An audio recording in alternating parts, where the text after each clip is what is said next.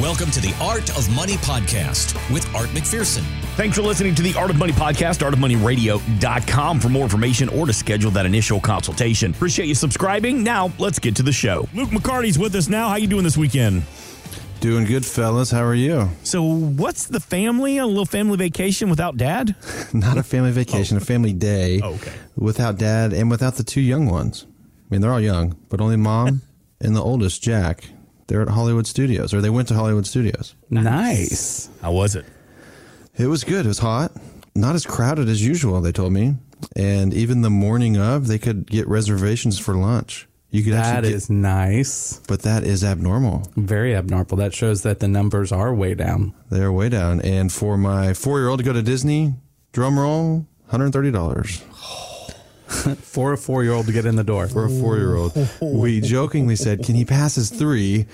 And I'm like, can he wear like his 3rd birthday t-shirt or something? I don't know, man. He's kind of tall and no, he can't pass his 3. So $130 to take.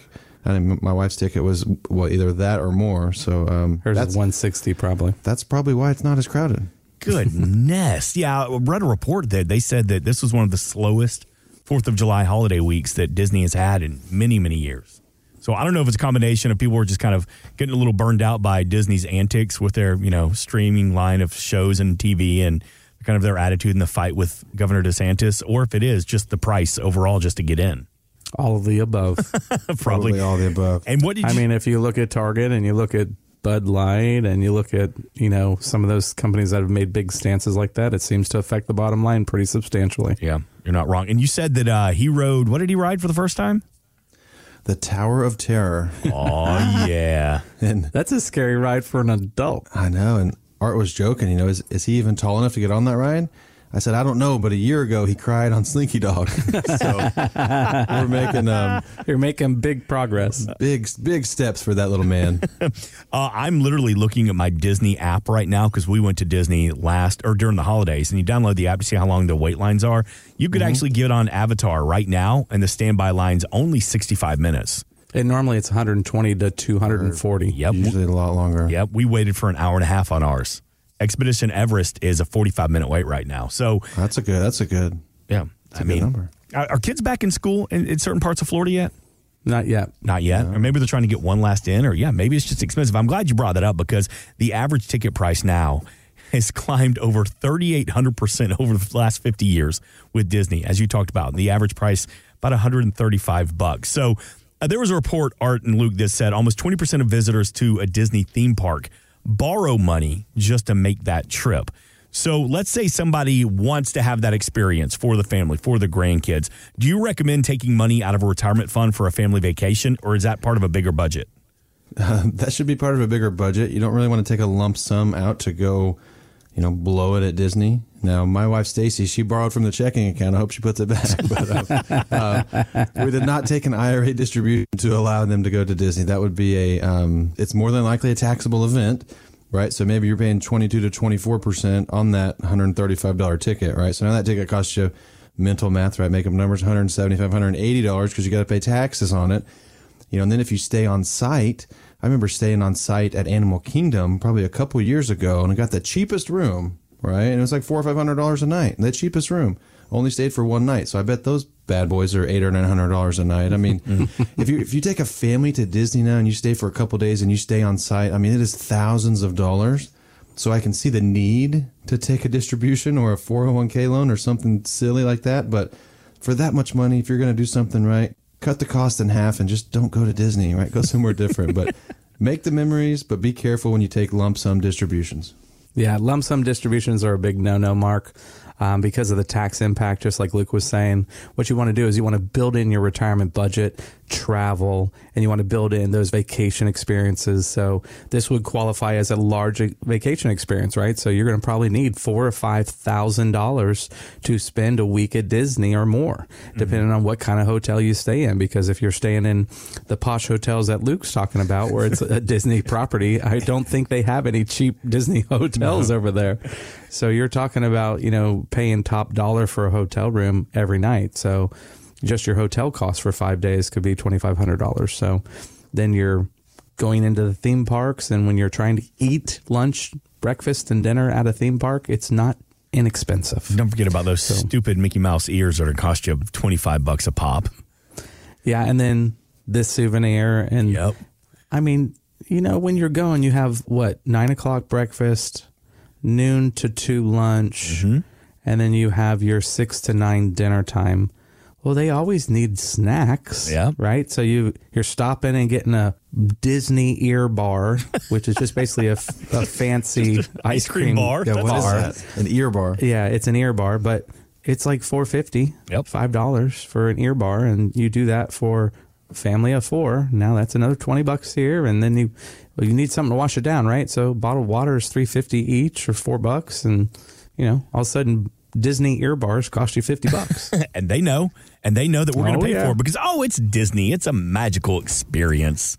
You are captive. Yep. So I fell into this when we were drinking around the world at Epcot, and there's a whole nother budget for that plan. And we were in France, and I said, you know what? I'm with my wife Gretchen, and she's shopping around or something. And I said, hey, I'm going to get us a couple of glasses of champagne. We're in France. It's what you do. So a glass of champagne was $15, right? And they said, oh, do you want a double pour? I'm thinking, oh, yeah, cool, no problem. Well, that's 2 $15 pours, $60 for 2 glasses of champagne at Epcot. Yeah, it sounds about right. Yeah. Wow. Guess who didn't budget for that? This guy. But hey, live and learn, I guess. One way. Did you come back with the 2 double pour champagnes? And it was horrible. It wasn't even good. Yeah. I mean, I drank half of mine and she drank, I guess, 3 pours. So she was feeling great at Epcot. I was feeling broke. So, but it is the importance of putting that budget together for those experiences with the family. It can be done. You just don't want to go dip it into your retirement accounts. 321-425-8550. I saw a story from Mark Cuban, the Shark Tank investor, celebrating his birthday, worth more than $5 billion. But I saw a story about his advice on how to get rich. He says, save as much money as you possibly can. Instead of coffee, drink water. Instead of going to McDonald's, eat mac and cheese. Cut up your credit cards. If you use a credit card, you don't want to be rich.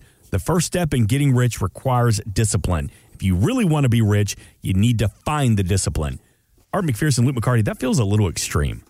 It's actually really great advice, though, because what he's basically talking about is you're not going to get rich without working at it, right? So you've got to make effort. So it's the little things that add up. So if you take a look at what you're spending every day, and when you buy this and you buy that and you buy this and you buy that, some people, Mark, will spend a couple $1,000s a month on Amazon. So what he's basically saying is, don't do that. Be very frugal, be very thrifty. Then you'll have a wad of money that you can do something with and buy something of value. So you could buy a piece of property or buy some real estate, and you don't have to finance it. You actually have the cash to buy it. So he's basically talking about living debt free. Don't get the trap of credit card debt where you're paying interest to a credit card company. And usually it's almost usury rates, where in state of Florida, you can get 29%. They can legally charge you for credit card interest. So when you're buying something that you think you have to have on sale, by the time you factor in 24% interest for just 1 year, you didn't buy it on sale. I agree and disagree. I mean, Mark Cuban did not get to $5 billion by skipping Starbucks. I mean, he created a business, he sold the business, then he bought the Dallas Mavericks. Now he's on TV. I mean, he's had a lot of success, but for some people who are more on a budget other than Mark Cuban, you can look at your daily expenses, right? If you're going to Starbucks every morning and you're getting a coffee and some sort of breakfast, I mean, their egg bites are like, I don't know, $6 for 2 eggs, and their coffee is like $4 or $5. So me at Starbucks is $12, right? I don't do that every day, but if I did that every day, you're looking at $50, $60 a week, $250, $300 a month. This is where things can add up. Charlie Munger, I don't know how to pronounce his last name. He's the right-hand man of Warren Buffett. He said the first $100,000 is the hardest to accumulate because most of that is from savings. He said, scratch, claw, do what you need to do to get that first $100,000, and then you can take your foot off the brake a little bit and have some fun.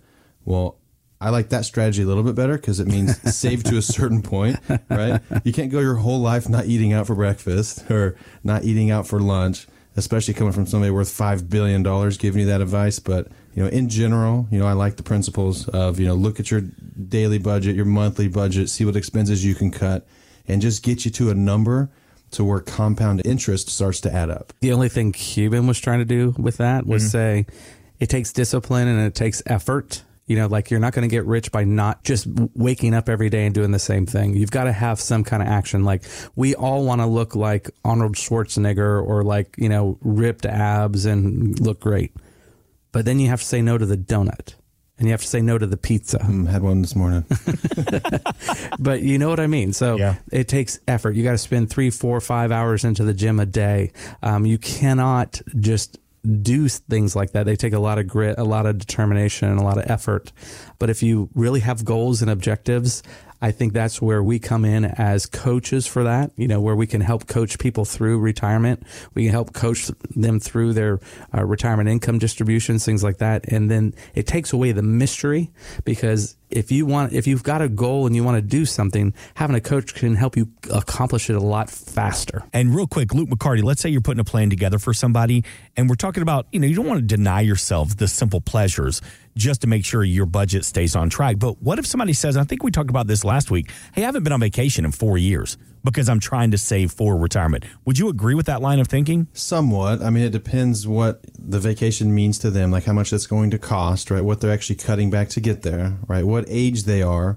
But, in general, you still need to live life while you're working. You can't go 40, 50 years saving money just to have money in your 60s. Mm-hmm. I mean, it sounds great when you're 60, but if you're 45 and haven't been on vacation in 4 years, it's time to do something, right? To make you happy again. I couldn't imagine working, every day and not having, some time away from the office or some extra time with my family or not a vacation. So I think there's a happy medium for both. What we don't want to happen, and what I tell people like the first time we meet them is, the math says if you save all your money and invest it, you're going to have more money in the end. But that's not reality. And so we try to make, if it's, hey, should I pay off my mortgage? I have an extra windfall of $400 a month. What should I do with it? Well, maybe put half towards your mortgage, right? Half to have fun with, or half to spend, half to save, because we are human and we do need to live life while we're living because we don't know how long we have. Amen. Yeah, a perfect example is my mom. If she had been saving for retirement her whole life, she passed away at 59 from cancer, so she didn't get a chance to have that retirement time. She was, part of the business with my dad when they started the company. So, we don't have guarantees, Mark, on how long we're going to be here. So we're big believers in enjoying that time with your kids and your grandkids. And as they're growing, we don't want our clients to save every dollar they earn. We want them to be able to spend it on vacations while working. But we also want them to be prepared for retirement. We want them to have enough money that they literally can walk into retirement and have their same salary or give themselves a pay raise. So if you're walking into retirement with a pay raise, you're going to be just fine and you're going to be very happy. And that pay raise is going to allow you to have a very, very successful retirement. That's the goal from the team at the McPherson Financial Group. You don't have to cut back in retirement. It begins with a phone call to 321-425-8550. When Congress passed the Secure Act 2.0 last year, it brought 90 different provisions that will impact retirement savers. Now, one change that takes effect in 2025 deals with catch-up contributions. So for those age 50 and up making $145,000 or more a year, the catch-up money must go into an after-tax Roth 401k. What's your takeaway to that provision? Guys like me, that right now I'm taking advantage of the deduction. I won't be able to next year. I'll have to do the catch-up part of the provision because I'm max funding. I will have to do it as after-tax dollars, but yet I don't really mind that. I mean, I won't get the write-off, but I'll have all the tax deferral, and then I'll have tax-free income on that. So, but it can affect how your withholding is done through your payroll, and it can make it a little more expensive. The reason they're not allowing that is because when you're doing the catch-up provision, you can actually do up to $29,000 this year and have all that as non-taxable income, and the government wants to get more tax. So that's why they've changed that provision. So you'll be able to get the initial part of it, but not the catch-up provision as tax-free. You'll have it taxable, but then it'll also still be tax-deferred, and then later in your retirement, it'll be tax-free. I think this is a silly way to add 200 pages to the IRS tax code. If you could always put in your contributions, right, and defer your taxes, I think you should still be able to. But now they're saying, well, if you make X amount of money, your catch-up has to go into the after-tax because we want to tax you. Well, then you start to think, well, what's the government really trying to do? Do they want to tax me later? Do they want to tax me now? And it sounds like they want to do both. And so they're taking you from, if you're higher income, they want to tax your income now and not let you save tax-free or tax-deferred within the 401k. And I mean, I just think they're making things too complicated, right? Some of the changes are good. Most of the changes have some back end on them that we're not, privy to until we kind of read between the lines. But if it were me, I would have left this alone, right? If you want to save $30,000 in your 401k, save it now and pay the tax later. But it really depends what tax bracket you're in, because at the end of the day, when you retire, you're going to wish all your money was in the Roth anyways. It feels like the Secure Act 2.0, and we've talked about it before, a lot of layers to it, but it's starting to feel like none of them are going to be beneficial to us. Are there any good aspects to it that you found? There are some good aspects to it, and let me rephrase my 200-page comment and say thousands of pages. But, you can add more to your IRA. Your catch-up, goes to $7,500 now. They extended the required minimum distributions to 73 to 75, depending what age you were born. That could be a benefit until your kids inherit it and have 10 years to take it out at higher tax rates.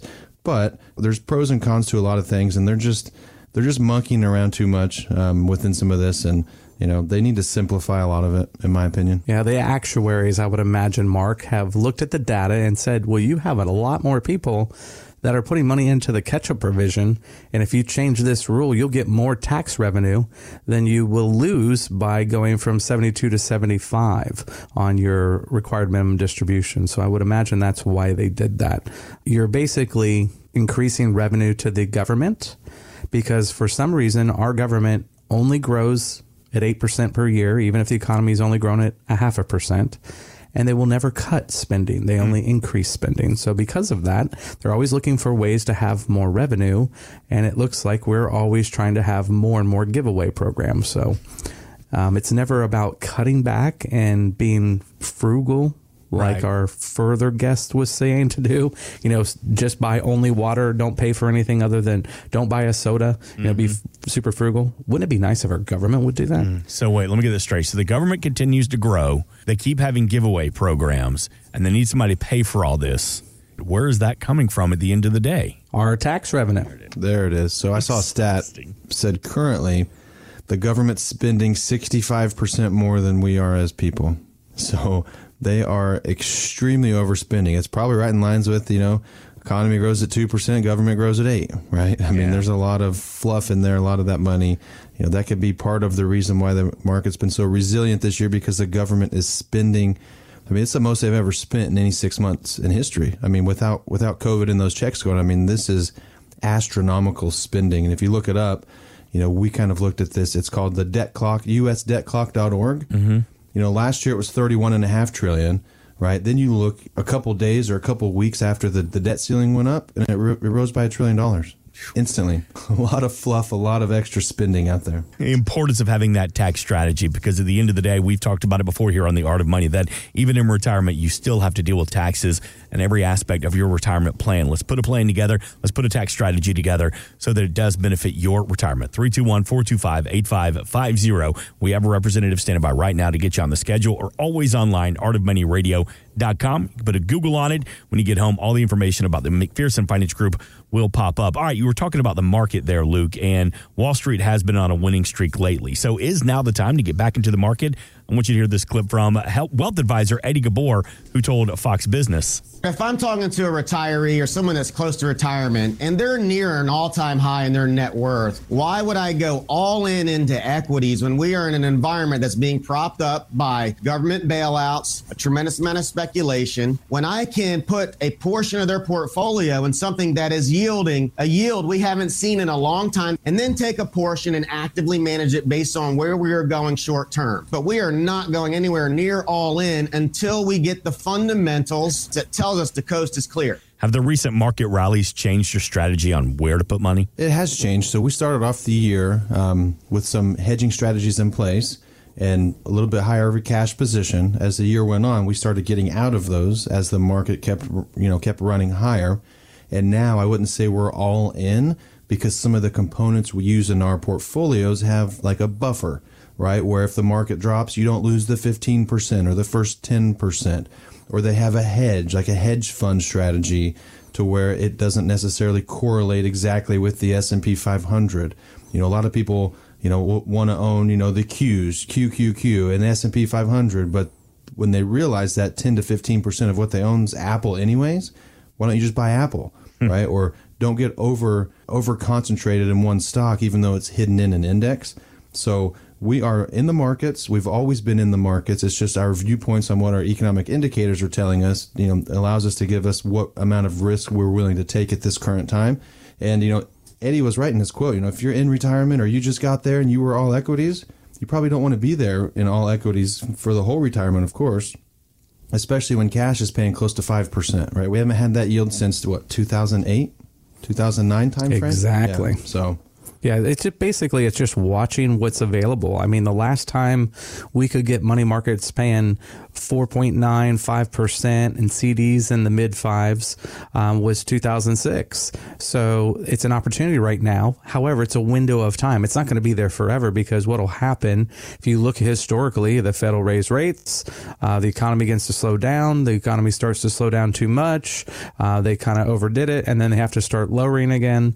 And that is what the Fed does. They'll raise to slow the economy, they'll lower rates to speed it back up, and that's just kind of what they do. They go up and they go down with rates, and we know that the rates won't stay here forever, but it's a good opportunity today to be able to increase that yield on money that has almost no risk at all associated with it, because it's really guaranteed interest rates or a fixed rate, so it's a much less risky type of asset, where bonds are going to have some market risk and are interest rate sensitive, and then the stock market itself is going to be very sensitive to risk out there.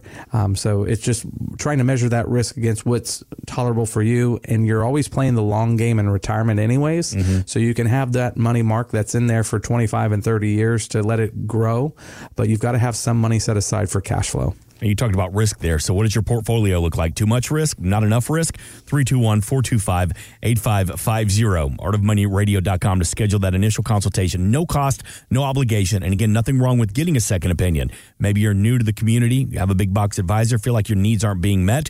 Well, Art McPherson, Luke McCarty, they live here, they work here, they play here. They know the economy of the Space Coast. 321-425-8550. Before we take a break, do you think that there are issues in the financial industry overall? And I ask that because in the mid-'60s, Ralph Nader wrote a book called Unsafe at Any Speed. It condemned the auto industry for saying that Detroit knew the problems with their cars, but they didn't tell anybody.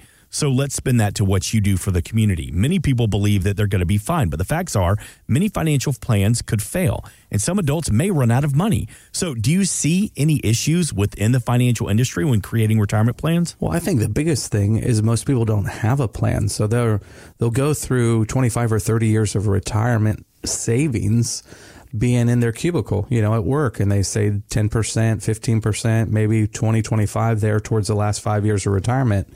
And then now they've got to take this lump sum of money mark and have that last for 30 years.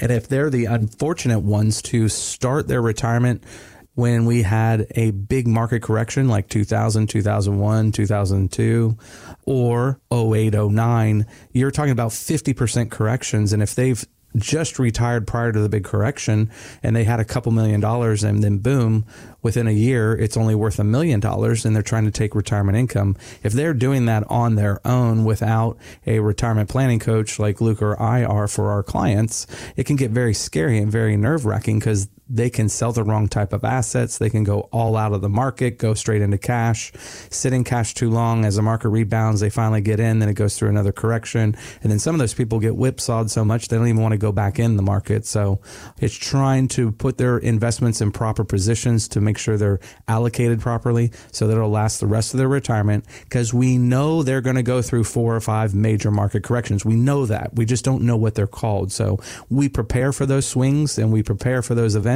We just don't know what they are. One thing we see that, could potentially fail a plan or make a plan fail is a health issue, right? If you have a health issue, right, where are you going? How are you going to pay for it? There's a stat that says most Americans want to live independently in place as they age, but 60% can't afford more than 2 years of in-home care. So if you think you're going to stay at home, but you don't have a plan to stay at home, maybe you have some retirement savings, but you don't know how much it's going to cost to stay home.